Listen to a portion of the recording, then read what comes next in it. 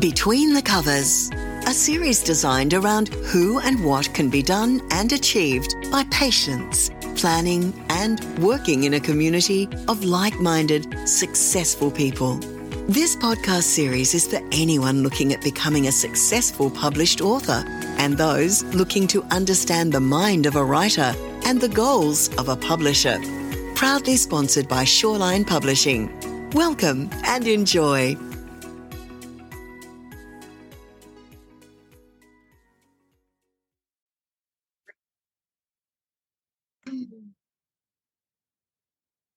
Hello everyone, and thanks for joining us on Between the Covers. I'm Kelly Wilson.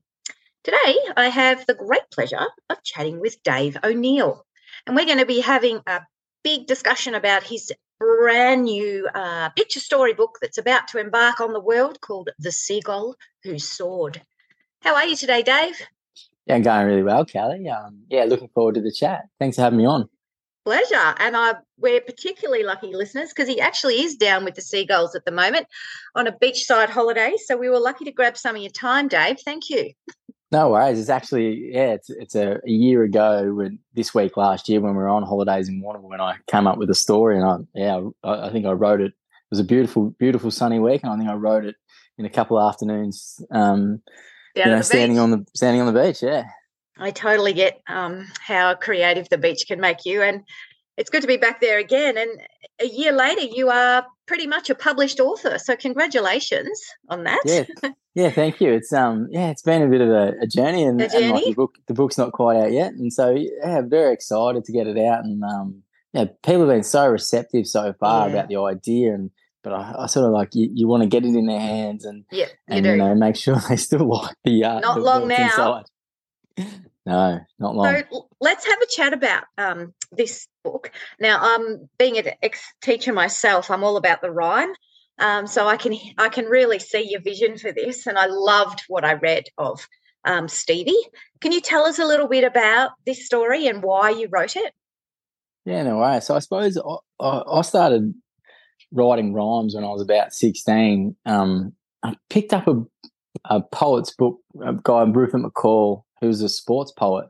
And at that stage, I'd never heard of a sports poet before. And I was absolutely spellbound. I'm a sports lover. And the poems just like grabbed me by the wrist like nothing else had. And I thought, I'll give this a go. And the first one was terrible. And but I used to write them, and you'd get a great response out of people. I could see their eyes light up when they heard them, and I got better and better at writing them.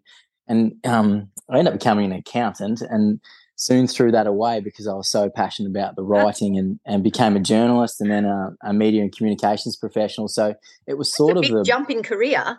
It was a big jump, a big leap of faith, and haven't regretted it every day since. And so the poem that really stems from there, the kids' poems is once I had my little girl Stevie in 2020, I started reading a lot of. Your daughter's name. That's right. That's magic. It is. And so I started like reading a lot of kids' books and fell in love with them. And I just like, I buy kids' books like 100%. People buy cans of Coke, because I just don't think you can have enough. And me and my daughter read them together. And anyway, so I thought, I'm going to have a crack at writing this myself. And I wrote one that'll actually be the third book I publish. And it seemed to get a good response from those I read it to, and I think it stacks up with others I read, but I thought, how am I gonna sell a book when I'm a no-name author, and just finding ways. So I thought I've got to write something that can resonate with a group of people, on the beach at Warrnambool last year, I thought, you know what, a book about a seagull that travels from Torquay to Warrnambool. That's got a bit of something to it, so that's where we ended up. Well, I hope you're plugging it, considering you're down on the Warrnambool coastline right now. I've been in the people have been really receptive down here. The local bookshop and the library are all excited and stocking it, and everyone I meet I talk to about it seems like it thinks it's a good idea. So hopefully they buy it. I'm sure they will. And tell me, what does Stevie think of The Seagull Who Soared? Well, she's heard the rhyme, so because I tell a lot of stories, and so I've read out the rhyme to her a bit, and she for a 2.5, she's quite articulate, so she knows that she's the seagull and Pete's the pelican in it, and she'll say stuff sometimes is like, that's like something out of the story. I'm like, oh, she has listened. She listened to yes. it. Oh, they're like sponges, aren't they? Amazing. So I think she'll be pretty excited when the book arrives, and she opens it up, and it's actually in her eyes because I've told her this book coming, but she doesn't really know what that means. So, but she could also, she could also go, don't like that one. Read another one. I'm sure she won't, Dave. Can you imagine how special that moment's going to be when she takes it into kinder or school and her dad wrote this? Like, that's amazing. Maybe. And I hope that, you think of Book Week and that, and you think, she could dress up as a seagull for Book Week, and it's the dad's so book. Much. So, hopefully she resonates. She certainly loves the books. Like every book I read to her, she seems to like. So yeah. Now you mentioned, so you've got other publications ready to go. Yeah, so publishing another one later this year. So I think you write these books for joy and without necessarily thinking about the marketing and the money and whatnot. Yeah. But I've tried to go a little bit tactically to start with, thinking about how to get some book sales going from a no brand. And so the first book obviously is based on the trip from Torquay to Warrnambool, and me being based in Ballarat, I think I can get some a bit of Ballarat support as well, hopefully. Yes, and, you will. Publishers there. And I've just written the one over the Christmas. So we just had our second baby, Oscar. Oh, congratulations! He has to have a book now. Well, and it's funny you do think that, you go, oh, geez, I've got to come up with a character called Oscar. But why he was why you're doing those newborn feeds and that. You have a lot of time when you're just in the dark. So I wrote one in my head about Santa crashing in the Murray, and he decides that they've got to get to Murray Bridge, so he decides he's going to ski there. So my brothers and that live up on the Murray at Yarrawonga, and we've spent a lot of holidays on the Murray. So I've done a similar thing where you can include all the towns that are along the way, and hopefully really that provides. And I love the way, obviously you're really inspired by your family, but you're also really clearly inspired and drawn to sort of Australian icons or areas that are important to us Aussies. Yeah, and I think reading a lot of books with my little girl is that there isn't a lot of books that sort of help them understand how big the world is at 3 and 4, and and so I feel like that. Look, we go to Torquay for holidays and we go to Warrnambool, but Stevie at 2.5 has no idea how that he had no idea of time and space, and I think. No. To teach them about some of those iconic things, especially in Victoria. I'm a passionate Victorian and regional Victorian, and to tell her stories about regional Victoria, and hopefully inspire other kids in those centres. I can imagine a kid who's in Torquay or who's travelled the Great Ocean Road before will be able to pick this book up and resonate it with it pretty quickly. Yeah, and develop their growth mindset. That's such a good skill, Dave. Teachers are going to love you everywhere. Well, I hope so. And I am passionate about it. Okay, I can hear that. Looking forward to getting out to schools because do it, and libraries and community centres and So it's going to be a bit of a journey. I've got a bit of parental leave this year from my current job, so I can fantastic. Hit the road a little bit as much as you can with 2 babies in tow. It'll be a bit of it's a bit like when you try and pack everyone up and the car's full to the rafters and you've forgotten half of it. Now you've talked a bit about Stevie obviously being the seagull in your story, but what's your real author's message in this book, this particular one? Yeah, this book is about following your dreams regardless of it. Yeah. Regardless of what others say. And so the last line in the book really sort of sums it up. It's don't be deterred by those who stand guard. Take to the sky, dream big, chase hard. And I love that. I read that and I loved it. And for me, that's the message is because I think I experienced that when I was in my early days trying to become from an accountant to a journalist. Yeah, that's huge. And I think the crowd around you can sometimes underestimate you, and it took probably some other friends to inspire me to really sort of shoot for the stars. Yeah. And I, sell that career path through and ended up in my dream job.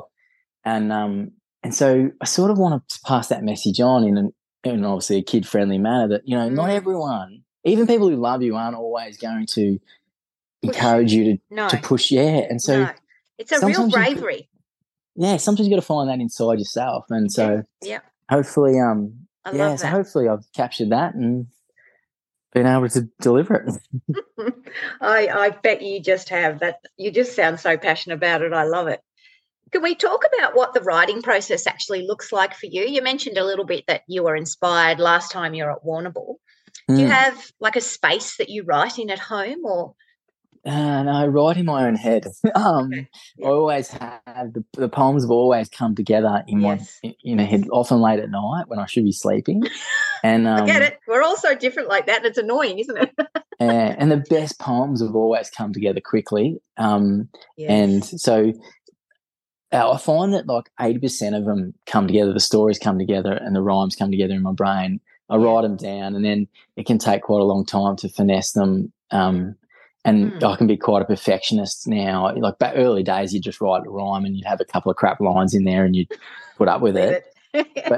But now I like I go over them with a fine-tooth comb and like read them in different ways they could, because it can be read in slightly different ways. Like each sentence, even if you're really accurate with the commas, can still be quite read quite differently. And I found that with my first rhyming picture storybook myself, and I wanted to grab it and help some people and go, no, it's meant to be read this way.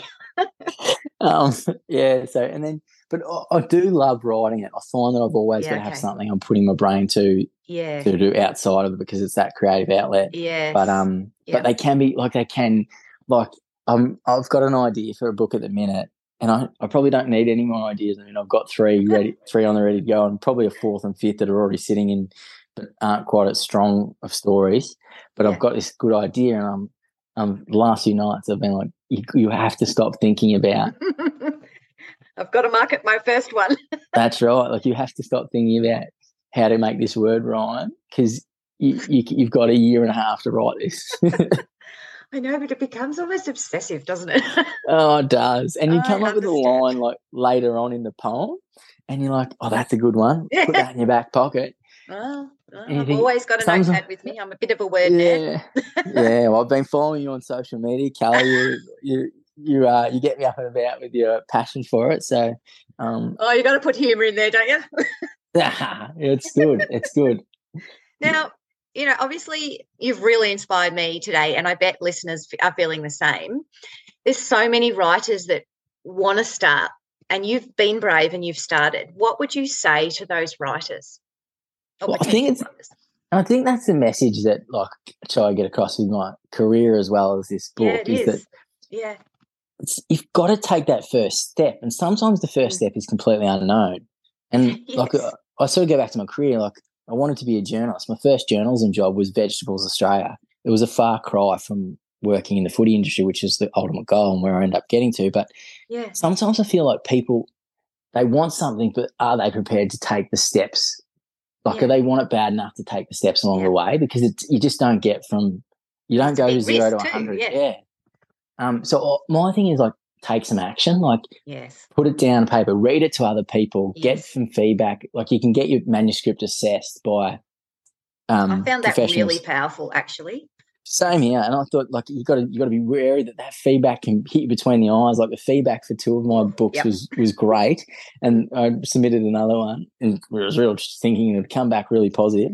And it came back, there's massive plot holes in this story, and I was like, been there 100 times. There really is. Yeah, it's hard. It's tough. But even to be prouder of yourself now then, Dave, that you've actually got a published book. I mean, you are completely worthy of this, and I'm cheering you on, I tell you. It's so good. Well, thanks very much. I'm going to have an almighty crack at it because I don't think you have success any other way. And you don't. You're probably a lesson of that. Like you're clearly doing this with everything you've got. And and so I feel like if you, I'm living my best author life and just rushing all my other jobs around it. Yeah. And now, I think hopefully my kids will understand that I'm going to spend a few months this year on the road. Do it. I mean, they can be part of that anyway. We just, I drag my family along whenever I can, or my animals, or whatever it takes, really. Yeah. Now, I've had a look at the digital illustrations, and they're just divine. You must be so happy with them. Yeah, I've only got I haven't really seen all of them. I've only seen a few of the cover. I've seen the cover, obviously, and a few of the others. But beautiful. Like Isabella Gagliano. I think I'm probably saying that wrong, maybe, but yeah, she's doing a beautiful job. No, she's amazing, and I like the humour in it. It captured me straight away for me to order. Yeah, that's great. And I do feel like it's a massive partnership because let's be honest, the kids are just as interested in, or they're more interested in the pictures than the words. Yeah. So I'm 100%. pretty chuffed to land with a great illustrator, and great. That's so looking good. forward to spending some time chatting to Isabella and helping be a partnership. Oh, definitely. And I think it's just so bright and happy, and it's one I'll definitely be taking into the classroom with me. So I'll give you my feedback, Dave. Well, I'll take it straight to the source. Yeah, that'd be good. I've heard that can be pretty brutal too. Been there as well. Like sometimes I've been reading some of mine, and you just look around the room and go, okay. this is not hitting. Take next. No, not really. I love that about kids. They're brutally honest, but I mean, how powerful for you that you can get into those communities that you're writing about, and those kids will feel the biggest ownership of that. I think that's just so well. Clever. I hope so. And then I hope that like there's probably young boys, especially like me, that would have been there who didn't quite see how they fit into this world. Yeah. And that's such a powerful message. Yeah. Like, if someone had told me I was writing rhymes when I was 15, I would have like laughed at them and sort of said, like, that's not exactly very macho. But like I've managed to make a lot of very macho men cry with my rhymes, and I feel like how powerful is that? Yeah. So it's your calling. I just applaud you that you've gone for it, and I'm sure I won't be the only one inspired today. You've got it, Dave. There's a big future ahead of you. I can just tell.